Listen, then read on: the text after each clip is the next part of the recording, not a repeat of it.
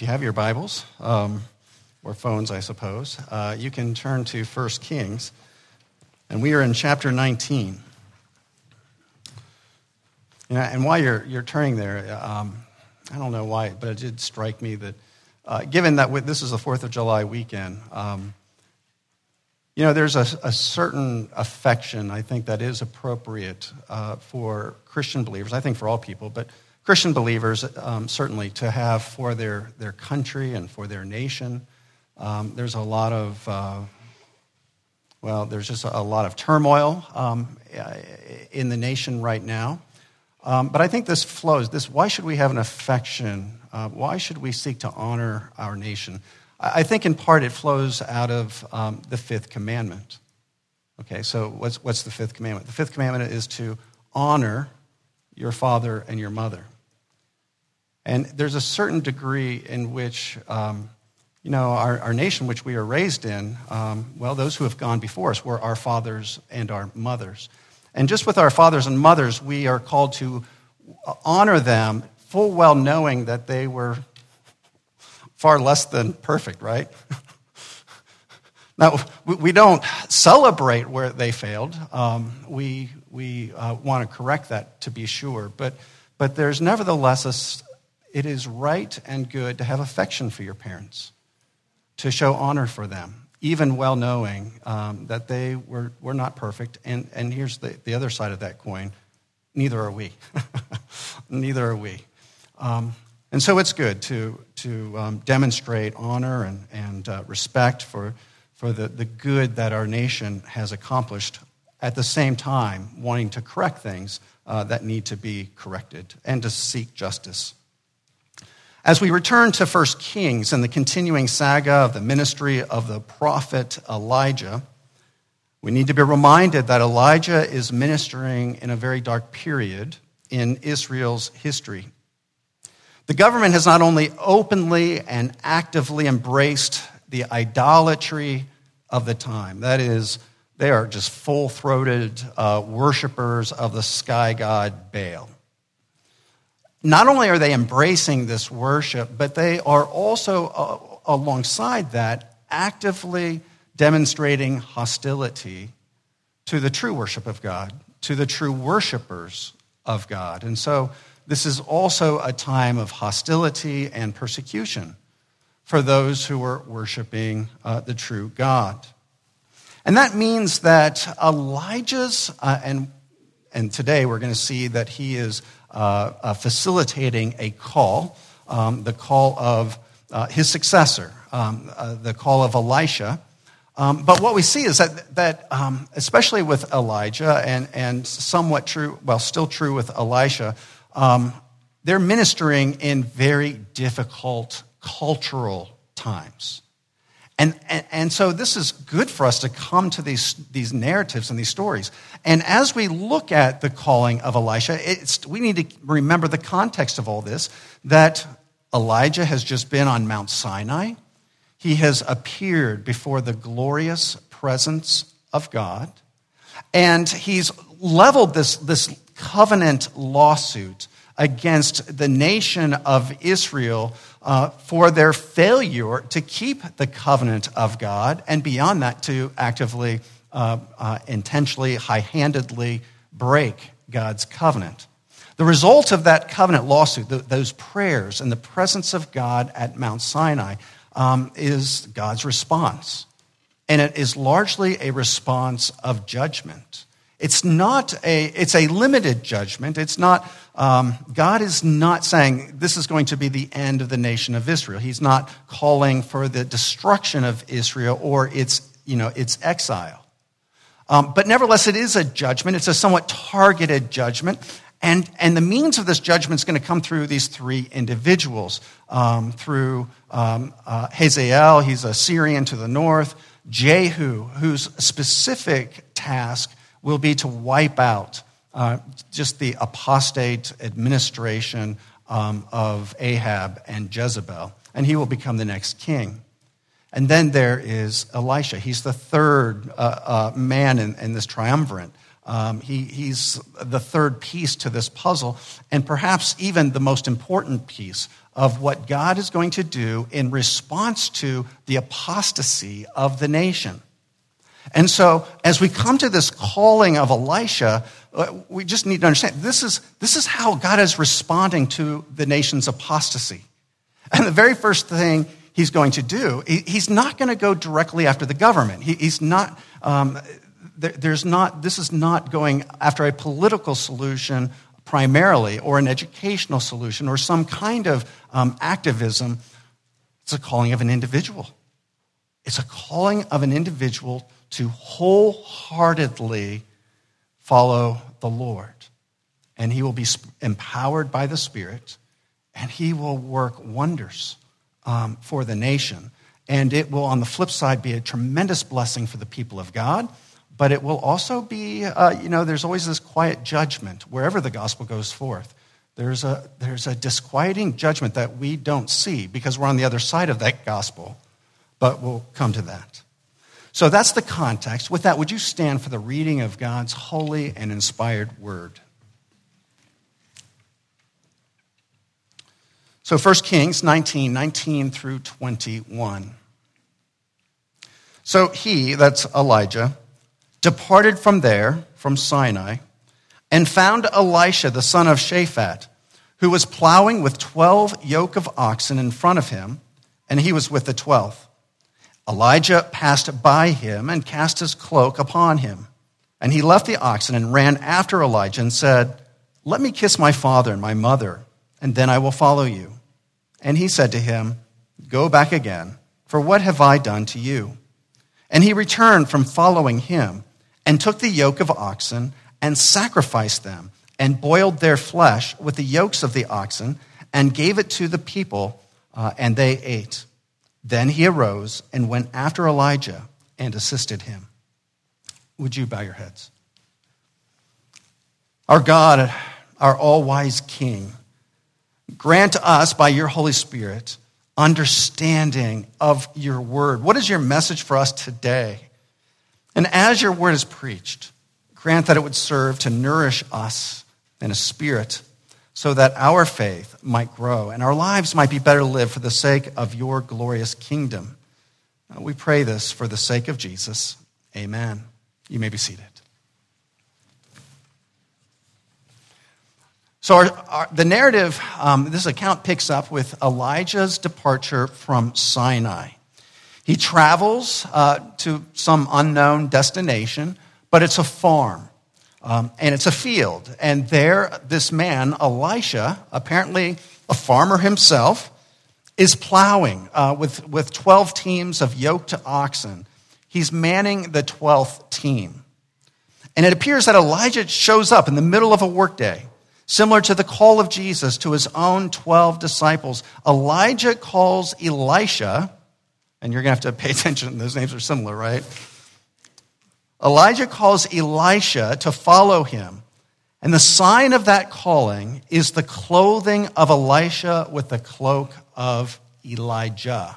Okay, so the symbol, there's a token of this desire and willingness to follow the call, and that token is being clothed in the cloak or in the mantle of the prophet Elijah.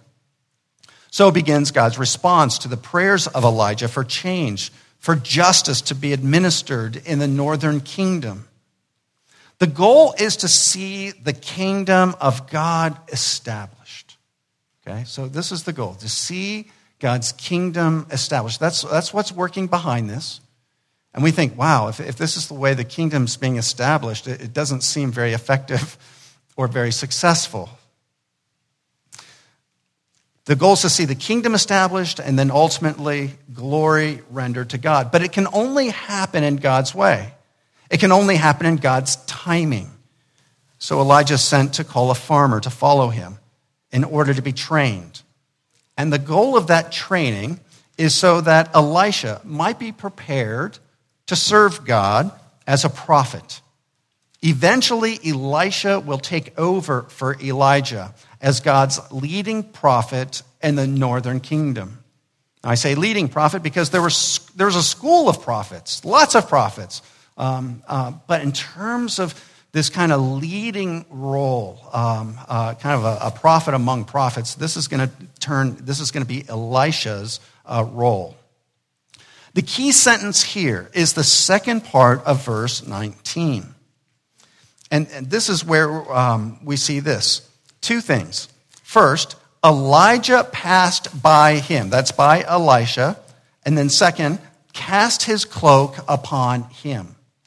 Now, this language is interesting by the writer here, because this language of Elijah passing by Elisha. This is the same language he's used just earlier in the same chapter. But earlier in this chapter, it wasn't a person that passed by. It was Yahweh who passes by Elijah when he's on Mount Sinai. And even that language there is meant to trigger an earlier episode when Moses is hidden in the cleft of a rock on the mount. And God allows Moses to see his glory, but not his face, kind of the rear parts of his glory he's allowed to behold. And allowing him to see, allowing Moses to witness God's glory is described as God's just simply passing by him. So it's interesting. So here we have Elijah sort of in the role of God, as he's passing by. And maybe this is just a sign that God is opening up Elisha's eyes so that he just sees maybe just a glimpse of the power of the Spirit at work in the great prophet Elijah. So this language is just interesting.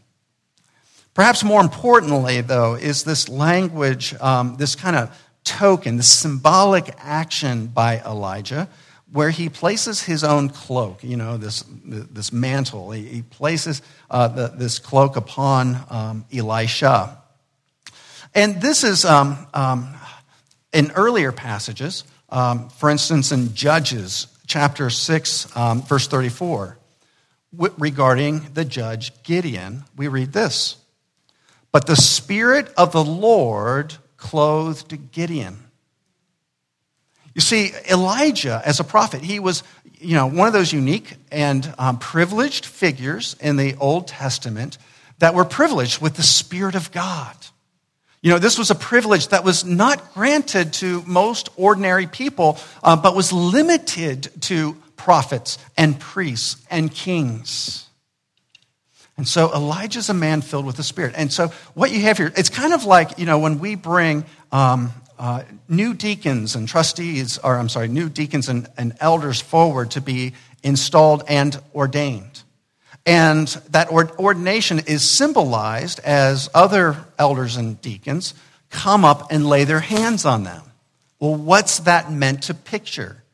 What's being pictured there in this ordination service is this idea that the Spirit is specially coming upon these leaders to carry out their offices, okay, in the power of the Spirit, in the power of the Holy Spirit. And so this is, an Old Testament way of, it's kind of an ordination service, or at least a token of that the Spirit is going to come upon him. And so this mantle is just this picture of, in the same way that Elijah the prophet is clothed with the Spirit, so now this will be true of Elisha.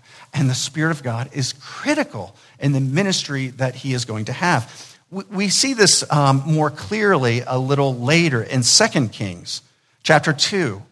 And in this section, Elijah has gone to be with the Lord. We're going to come to this glorious exit where he's taken up into heaven in a fiery chariot. And in that chapter, we read this. And Elisha took up the cloak of Elijah that had fallen from him and went back and stood on the bank of the Jordan. Then he took the cloak of Elijah that had fallen from him and struck the water, saying, "Where is the Lord, the God of Elijah?" And when he had struck the water was parted to one side and to the other.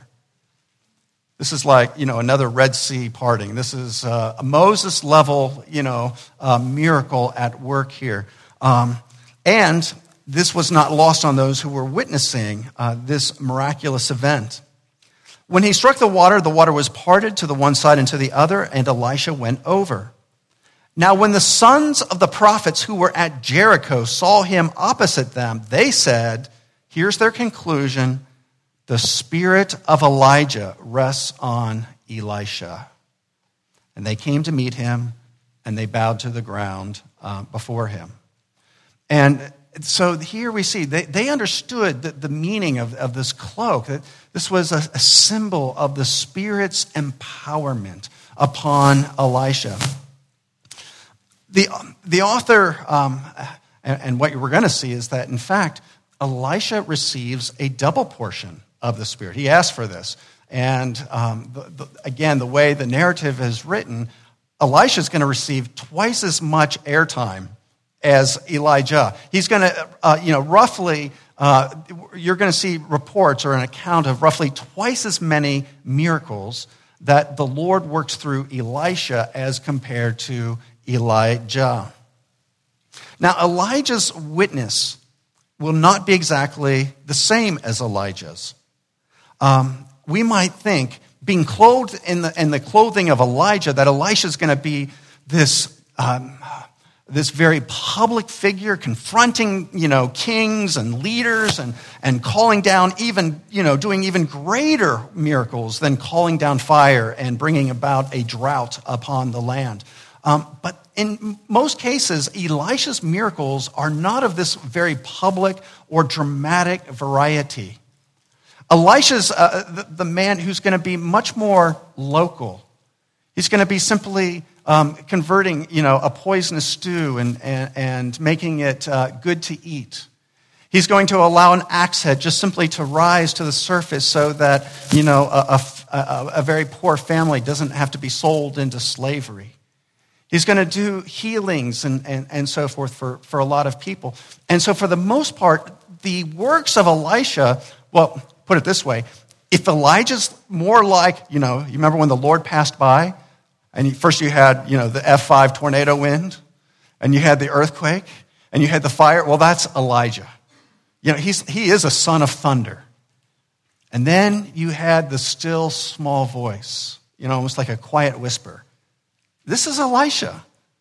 Elisha he's working with great power and for great blessing, but it's far more local.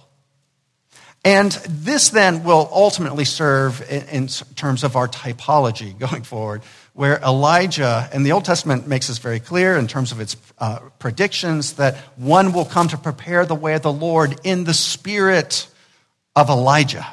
Well, this is John the Baptist, and Jesus confirms this. And then if you follow that typology, then what you see with Jesus is a ministry that's much more akin or similar to Elisha's ministry. He's feeding groups of people out in the wilderness. He's healing, these individuals in certain locations. But rarely is Jesus, he doesn't call down fire. And even when his disciples say, a town just rejects Jesus, what do James and John want Jesus to do? Okay, this is your chance, Jesus, just like Elijah. Call down fire upon them. Consume them. And Jesus said, no, that's not my role. That's not my ministry. He's following more in the footsteps of Elisha. And as we think about this, well, how does this apply to us in our time, in our era?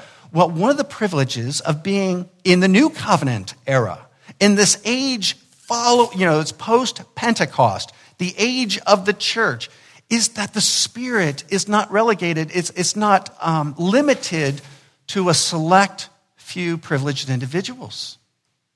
The Bible tells us this glorious truth that the Spirit of God is for all flesh. Peter, quoting the prophet Joel, says this, "And in the last days it shall be, God declares, that I will pour out my Spirit on all flesh, and your sons and your daughters shall prophesy, and your young men shall see visions, and your old men shall dream dreams, even on my male servants and female servants. In those days I will pour out my Spirit, and they shall prophesy." That is, all of us are granted this privilege of being indwelt, being filled with the power, with the empowerment of the Holy Spirit.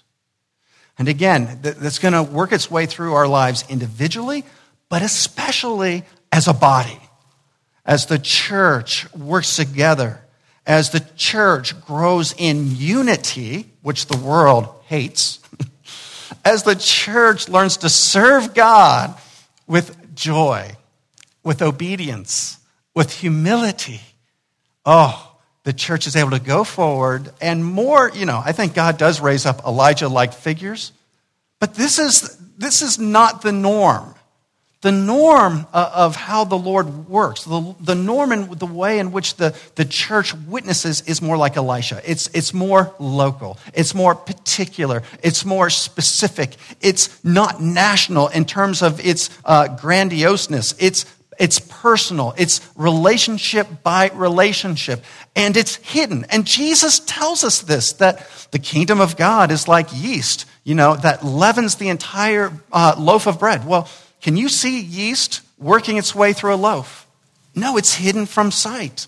And so much of the kingdom's work is exactly this way. It's just, it's husbands loving their wives. It's wives learning to follow their husbands. It's children honoring parents. Jesus says, it's just offering a cup of water to those in need. And even that gift will not be in vain. And this is how do we begin to address an apostate nation? Okay? Well, we follow the plan. The king has laid out a plan, and we begin to follow it. First by going to Sinai, by going to the Lord. We're worshiping, presenting our prayers and requests. And then as he leads us and fills us with his Spirit, we go forth as witnesses, living out that Christ life, embodied in the flesh, in the world, doing small things, not despising the day of small things. After receiving this calling from Elijah, a calling to be a disciple and a witness, Elisha gives us a really great example of the response that all believers, whether it was in Elisha's time or in the time of the church, all believers need to make if we are going to be useful, okay?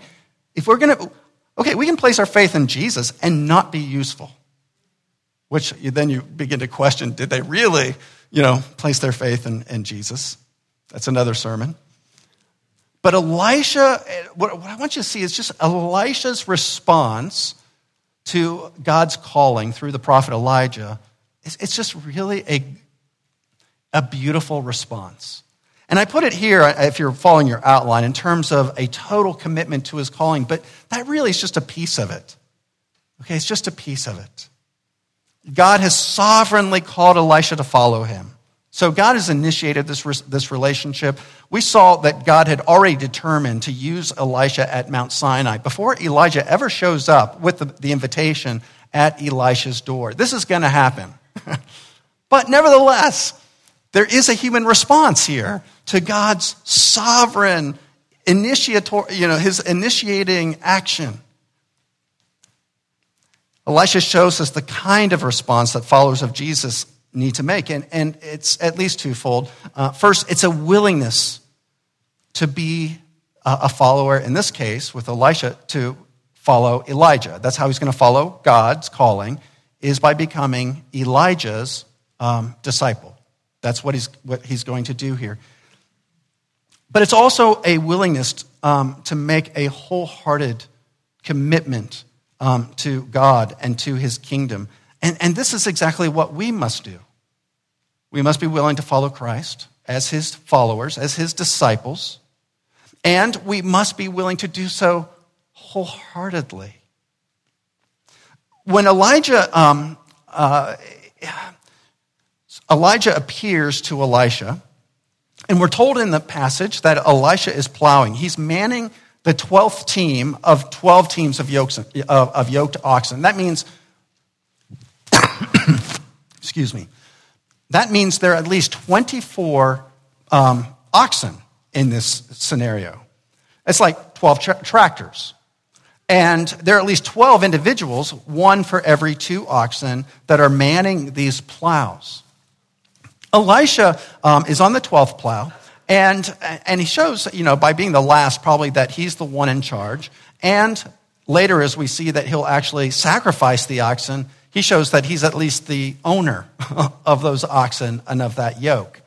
And so what I think what we have here is that Elisha's either the owner of this farm or he is the son of the owner of Shaphat.